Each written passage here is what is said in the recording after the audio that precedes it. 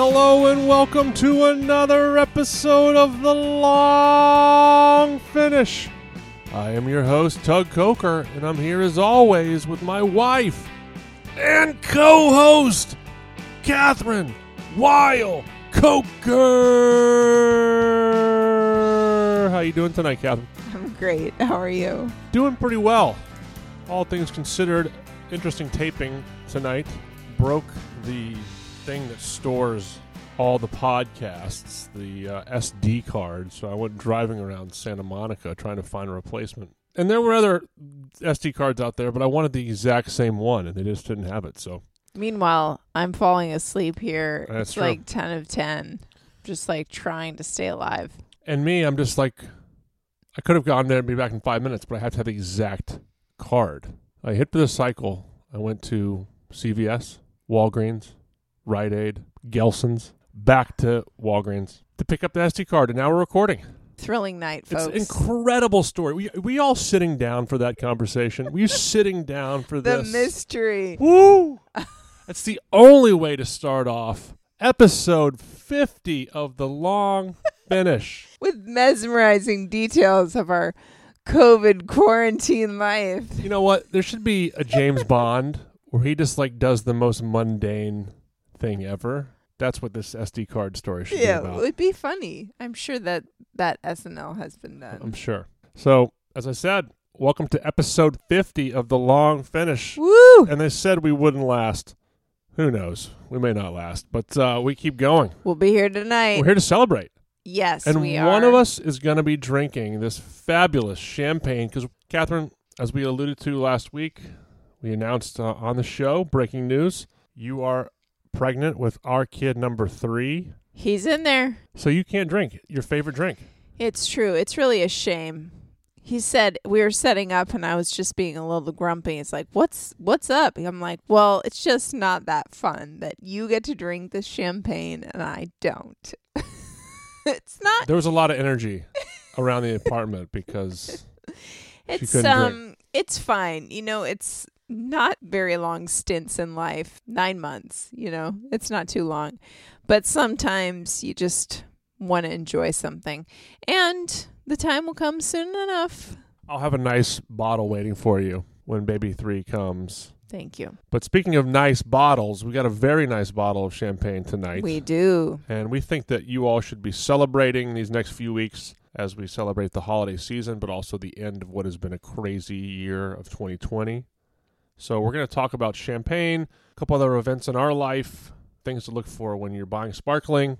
And Kath, let's kick it off with what are we drinking tonight? So we are drinking the J.M. Sélèque Champagne Solessance 7 Villages or Sept Villages Champagne. This is the non-vintage blend. But I will say on the back, it says disgorged October 2019. So you can know exactly when this was disgorged. Excellent champagne. Can't wait to get into it. And I will be tasting it. And we'll remind everyone, for some reason you have not heard our champagne episodes from last year, go and check them out.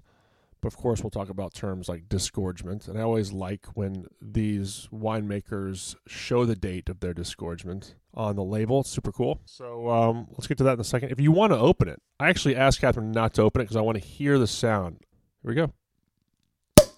We're celebrating. Beautiful. Woo! Let's exercise the demons of 2020 with that pop of the cork. Let's go. There's nothing like running around for 45 minutes looking for an SD card and then coming home to a nice glass of champagne. Cheers to episode 50. Cheers to you. Cheers to you, my partner, and to all of you for listening. So let's go ahead and get into the episode. Crazy week for us. We announced last week that we are having baby number 3. That entails a lot of stuff and a lot of stress. One of those things is us looking for a bigger place, doing some house hunting, some real looking. We've dabbled in looking around in the past, but this is a full-fledged attack on the Los Angeles real estate market. And for those of you in LA, you get it. And if you're listening outside of LA, like my parents who are becoming privy to the market, it is It's tough. It's insanity. It's insanity. Something's been on the market 48 hours. It's like if you haven't called, you're out. You know, like there's like 20 offers on a place and 10 counters. That's a good one. Oh my gosh, it's crazy town. Yeah, so we saw a place this week that we really liked, put an offer in, put a counter in, and didn't get it. Was very disappointing. Catherine was very sad. She just asked to be left alone in the dark of our bedroom. She's like, I'm not coming out for 14 hours. And I knew she was okay when I got a text from her, and it was another Zillow house. Okay, she's back. I'm back. Yeah,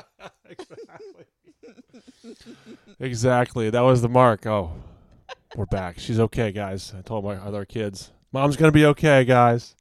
Just got another house listing.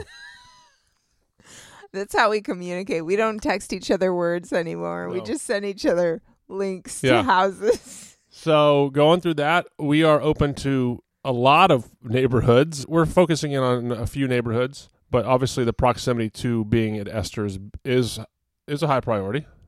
So going through that, but yeah, it's a deal. It's a real deal. Calling our parents, trying to get advice. So we'll keep you posted on that. Keep going. Let's just hope we get it before the baby. If not, it's gonna be a tight squeeze. One thing I've enjoyed doing with Catherine is that we really liked this place, so we put an offer in on. But as soon as we don't get it, we start to pick it apart, right? We're like, we would never like living there. Those bathrooms were way too small. So much to do with that house. What were we thinking? It's like, you know, when you're dating someone and then suddenly you break up and you're just like, you know, all the awful things about them. That's what we got to do just to move on. Yeah, so that's a big part of our life right now. Working on the kids sleeping. We're kind of fluctuating with around that 5 a.m., 6 a.m. hour. Our oldest kid, Catherine's done a nice job of reinserting this clock that sort of tells you when to get up with the colors. It's working. And that's working. Yeah. But I'll say right now, our second child, he's the problem child. I'm very scared for the high school years. And he just kind of does what he wants right now. So he's still getting up at like 5:15 saying, you know, Blue's Clues. He's the boss. He's the boss right now. So a lot of things going on in our life, but we always like to keep you updated. Hopefully when we find this house, of course, we're going to celebrate with a wonderful bottle of champagne. So let's go ahead and get into it. Let's get into the celebratory mood of finishing off and getting through 2020. Yes, I'd say really, what are we now? We're almost in mid-December. This episode is going live December 15th. So I would say, you know, from today, the 15th, all the way through the 31st, we could just do, you know, sparkling every day, people. Just like it's like an advent calendar for sparkling wines. For it's the countdown to New Year's Eve. It's like the 16 days of New Year's Eve. Something. But anyway, do it. Like buy a case of sparkling wine and every night celebrate because it's almost over. This horrible year.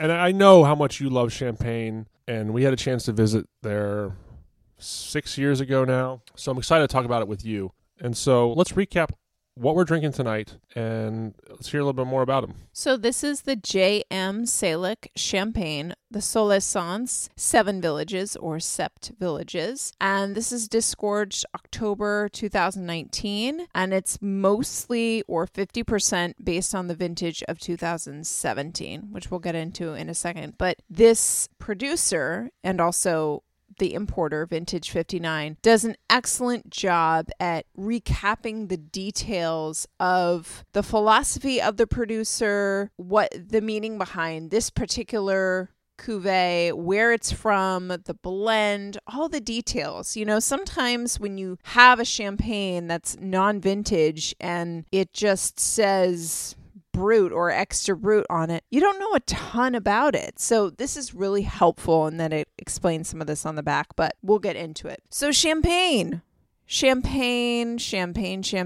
That trip there was amazing, but I feel like I can relive it every single time I open a bottle of champagne. I'm particularly excited about grower champagnes, which everyone knows by now. Those are champagne producers that farm the vineyards and use their own grapes to make their own wine. They're not a big house that buys the grapes. And so J.M. Sélèque, Jean-Marc Sélèque, is a third generation grower producer, and he's in Pierry, which is a little area called Côte-Sud d'Épernay, which is part of Vallée de la Marne, one of the 5 regions of Champagne. And I didn't really know that much about this particular little area until I started reading about him. But one of the main reasons that I've become interested in him as a producer is because of his farming. As you know, I'm into farming. And he's 3rd generation, as I said. His grandfather founded this in 1965. He took over in 2008 and converted everything to organics. And in some vineyards, he works with a lot of biodynamic practices.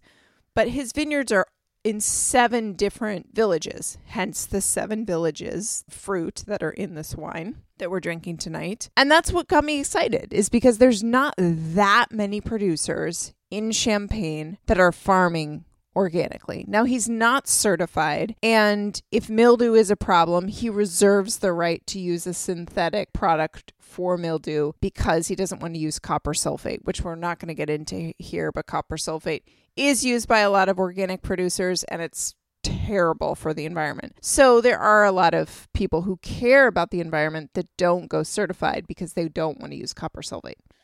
That's for another podcast or article or something. But anyway, I think this guy's really, really rad.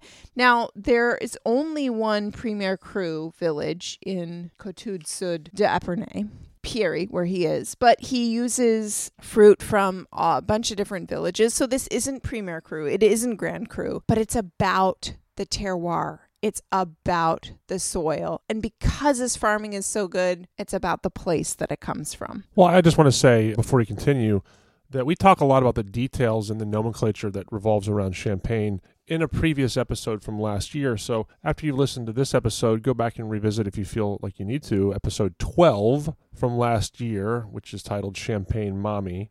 Interesting enough. Hilarious. Yeah. But we talk about some of the terms that we'll use, dosage, perlage, and many more that revolve around Champagne. So if we gloss over them, you can go back and check that episode out. And also, while you're doing that, check out episode 11, which happens to be holiday gift ideas that we talked about last year. So check that out as well. But this sounds really cool. It's very interesting because we talk about, when we were in Champagne, some of the winemakers were not as far along with the idea of farming as some of the other places in France. So it's cool to see this guy's on the cusp of what's going on in Champagne. And simply because of the climate, it's so much colder there. It's so hard to get a great vintage anyway, even if you're, doing conventional farming. There's so much risk involved.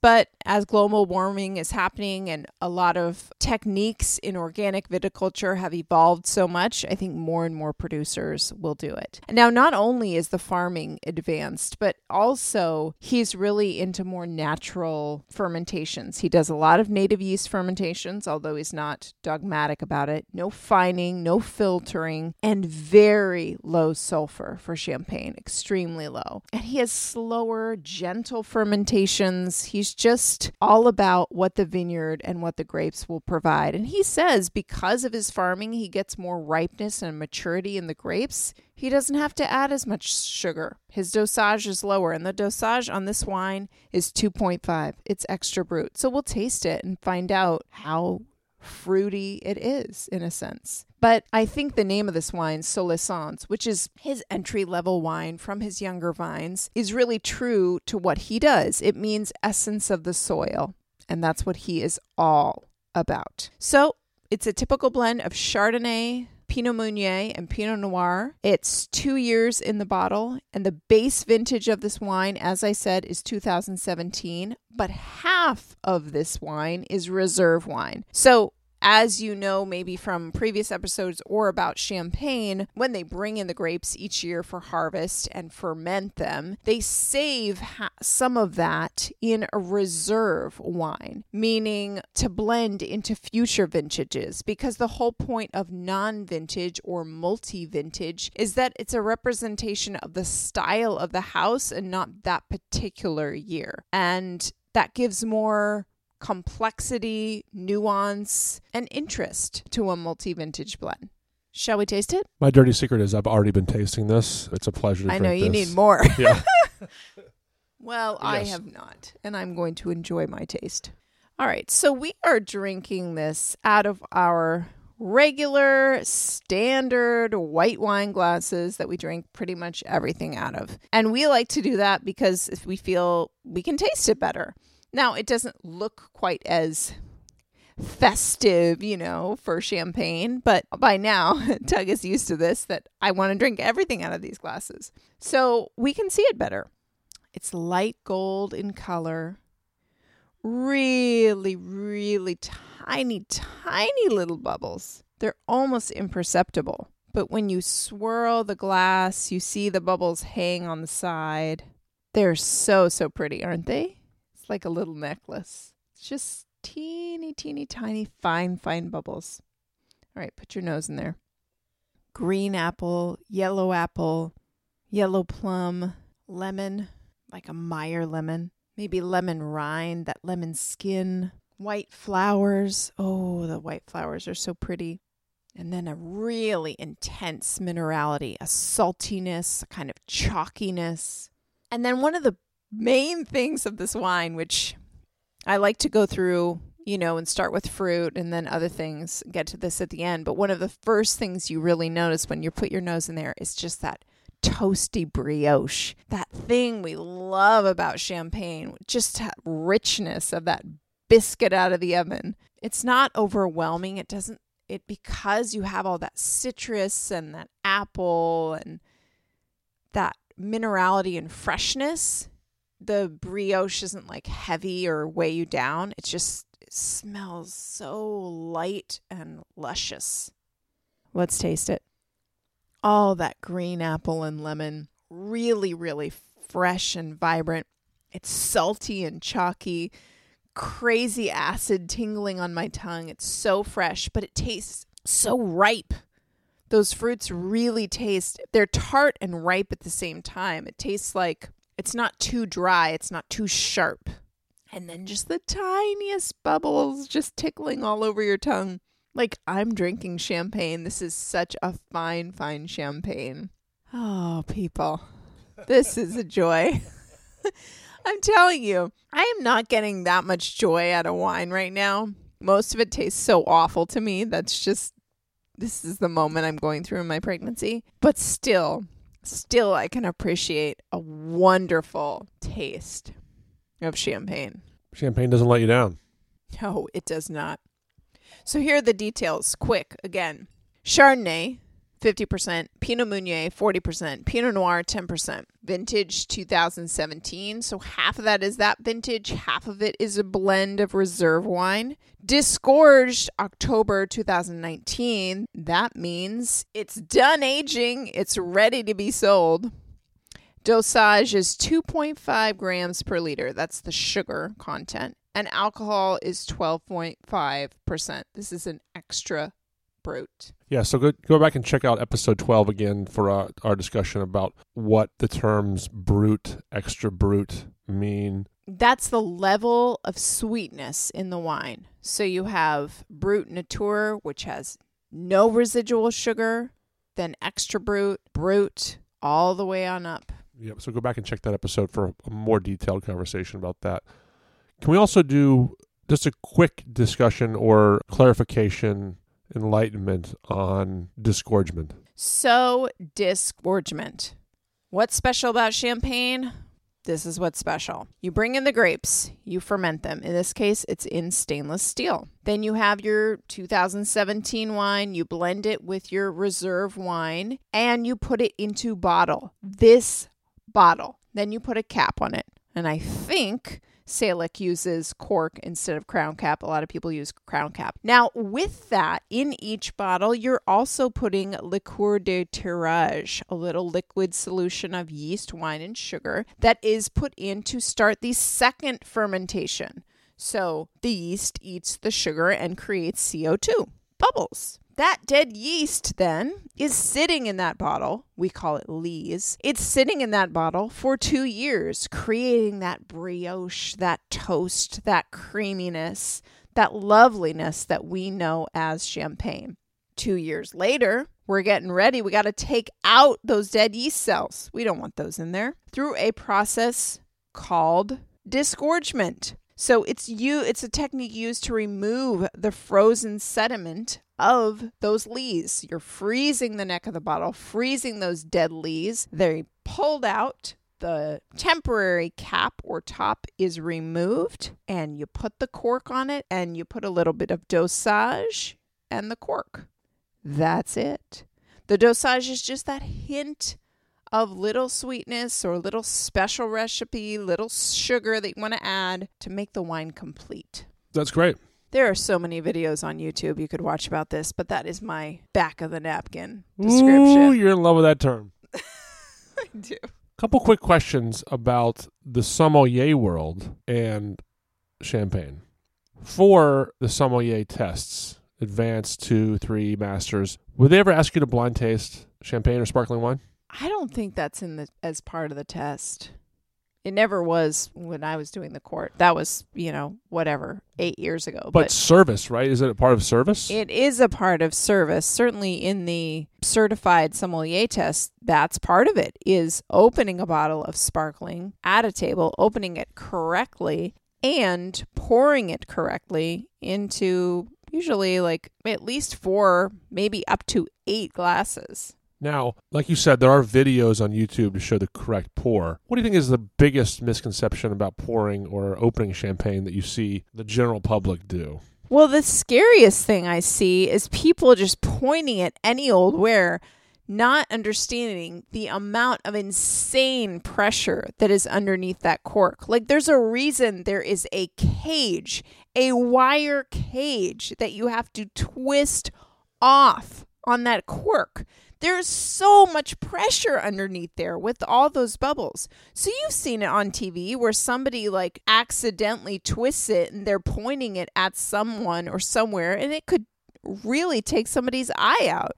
That's Dumb and Dumber. That for me, that is the biggest error that I see. Well, the thing that I learned, and I'm glad you brought that up because that's where I was going, is that when people open champagne, I see most people, including myself for a long time, would take the cage off to open it. But the proper way to open it, right, according to the guild, is to do the twisting of the top from the bottom of the bottle while keeping the cage on, correct? You always keep, while twisting, you twist the cage.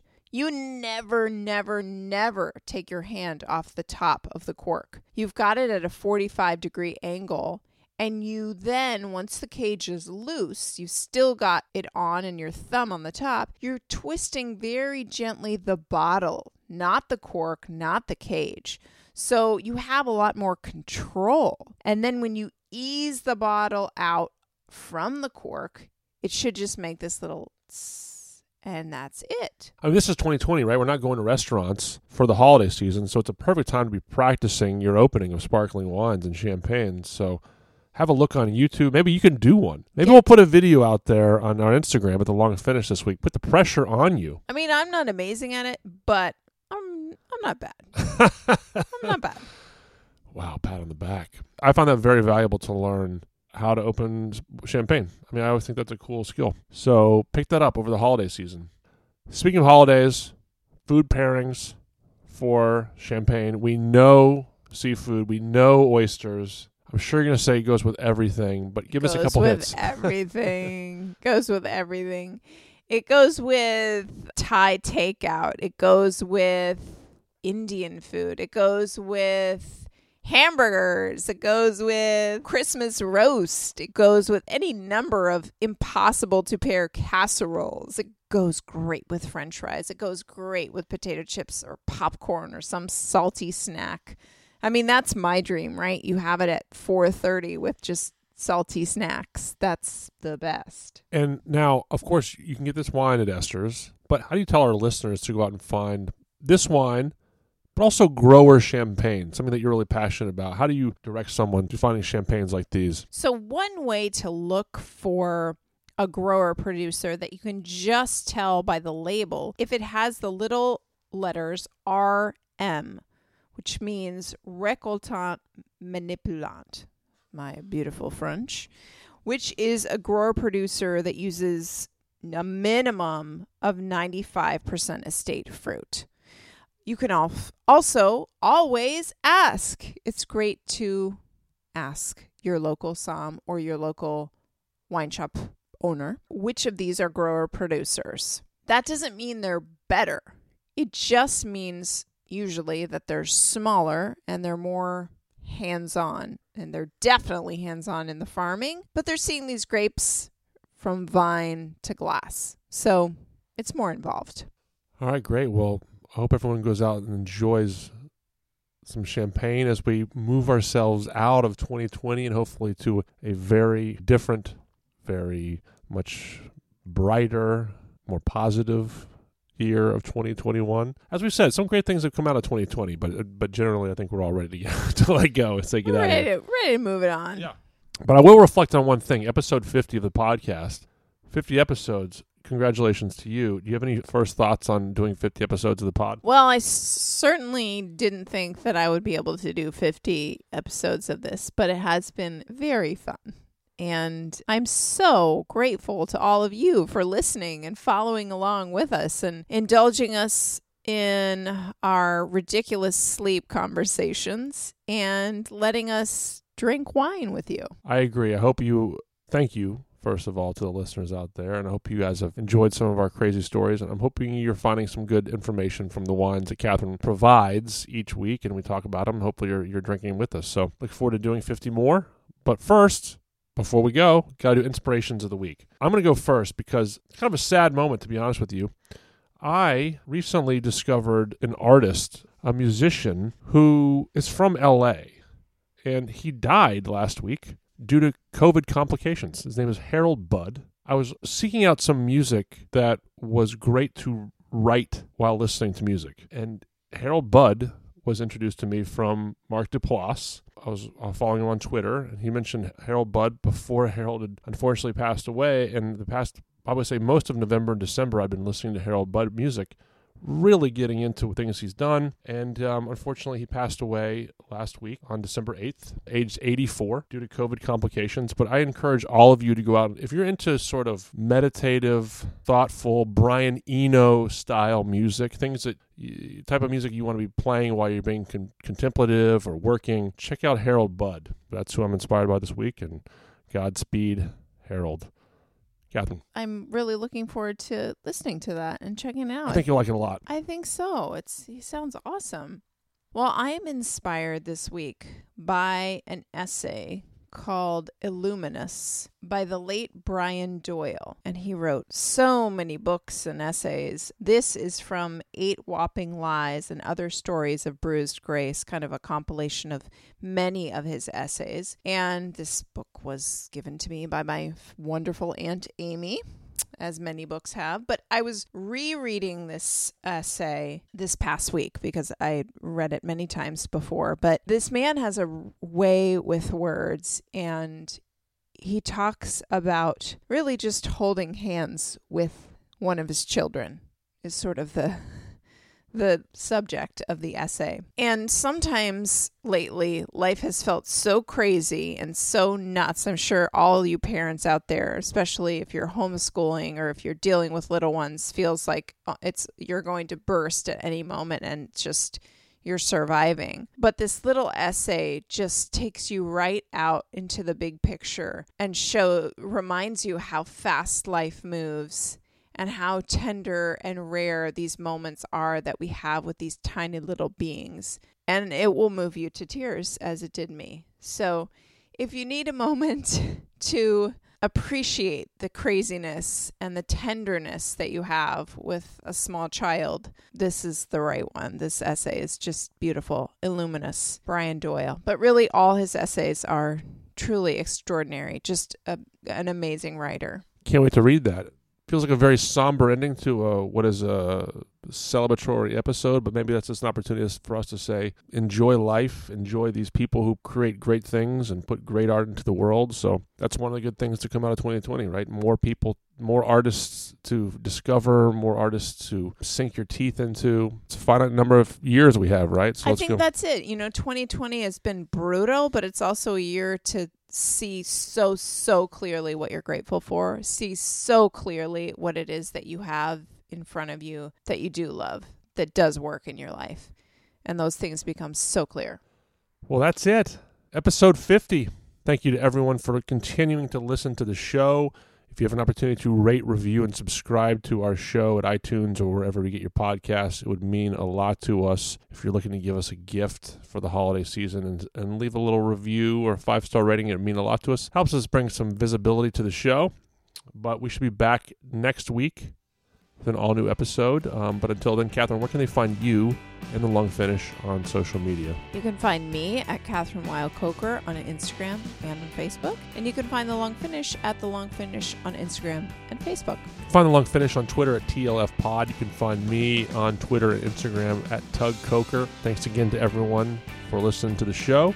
It's a holiday season. Everyone have a great couple weeks. We'll be back next week with an episode. Everyone be safe. Be healthy, practice social distancing, wear masks, take care of each other, and happy drinking. Ciao.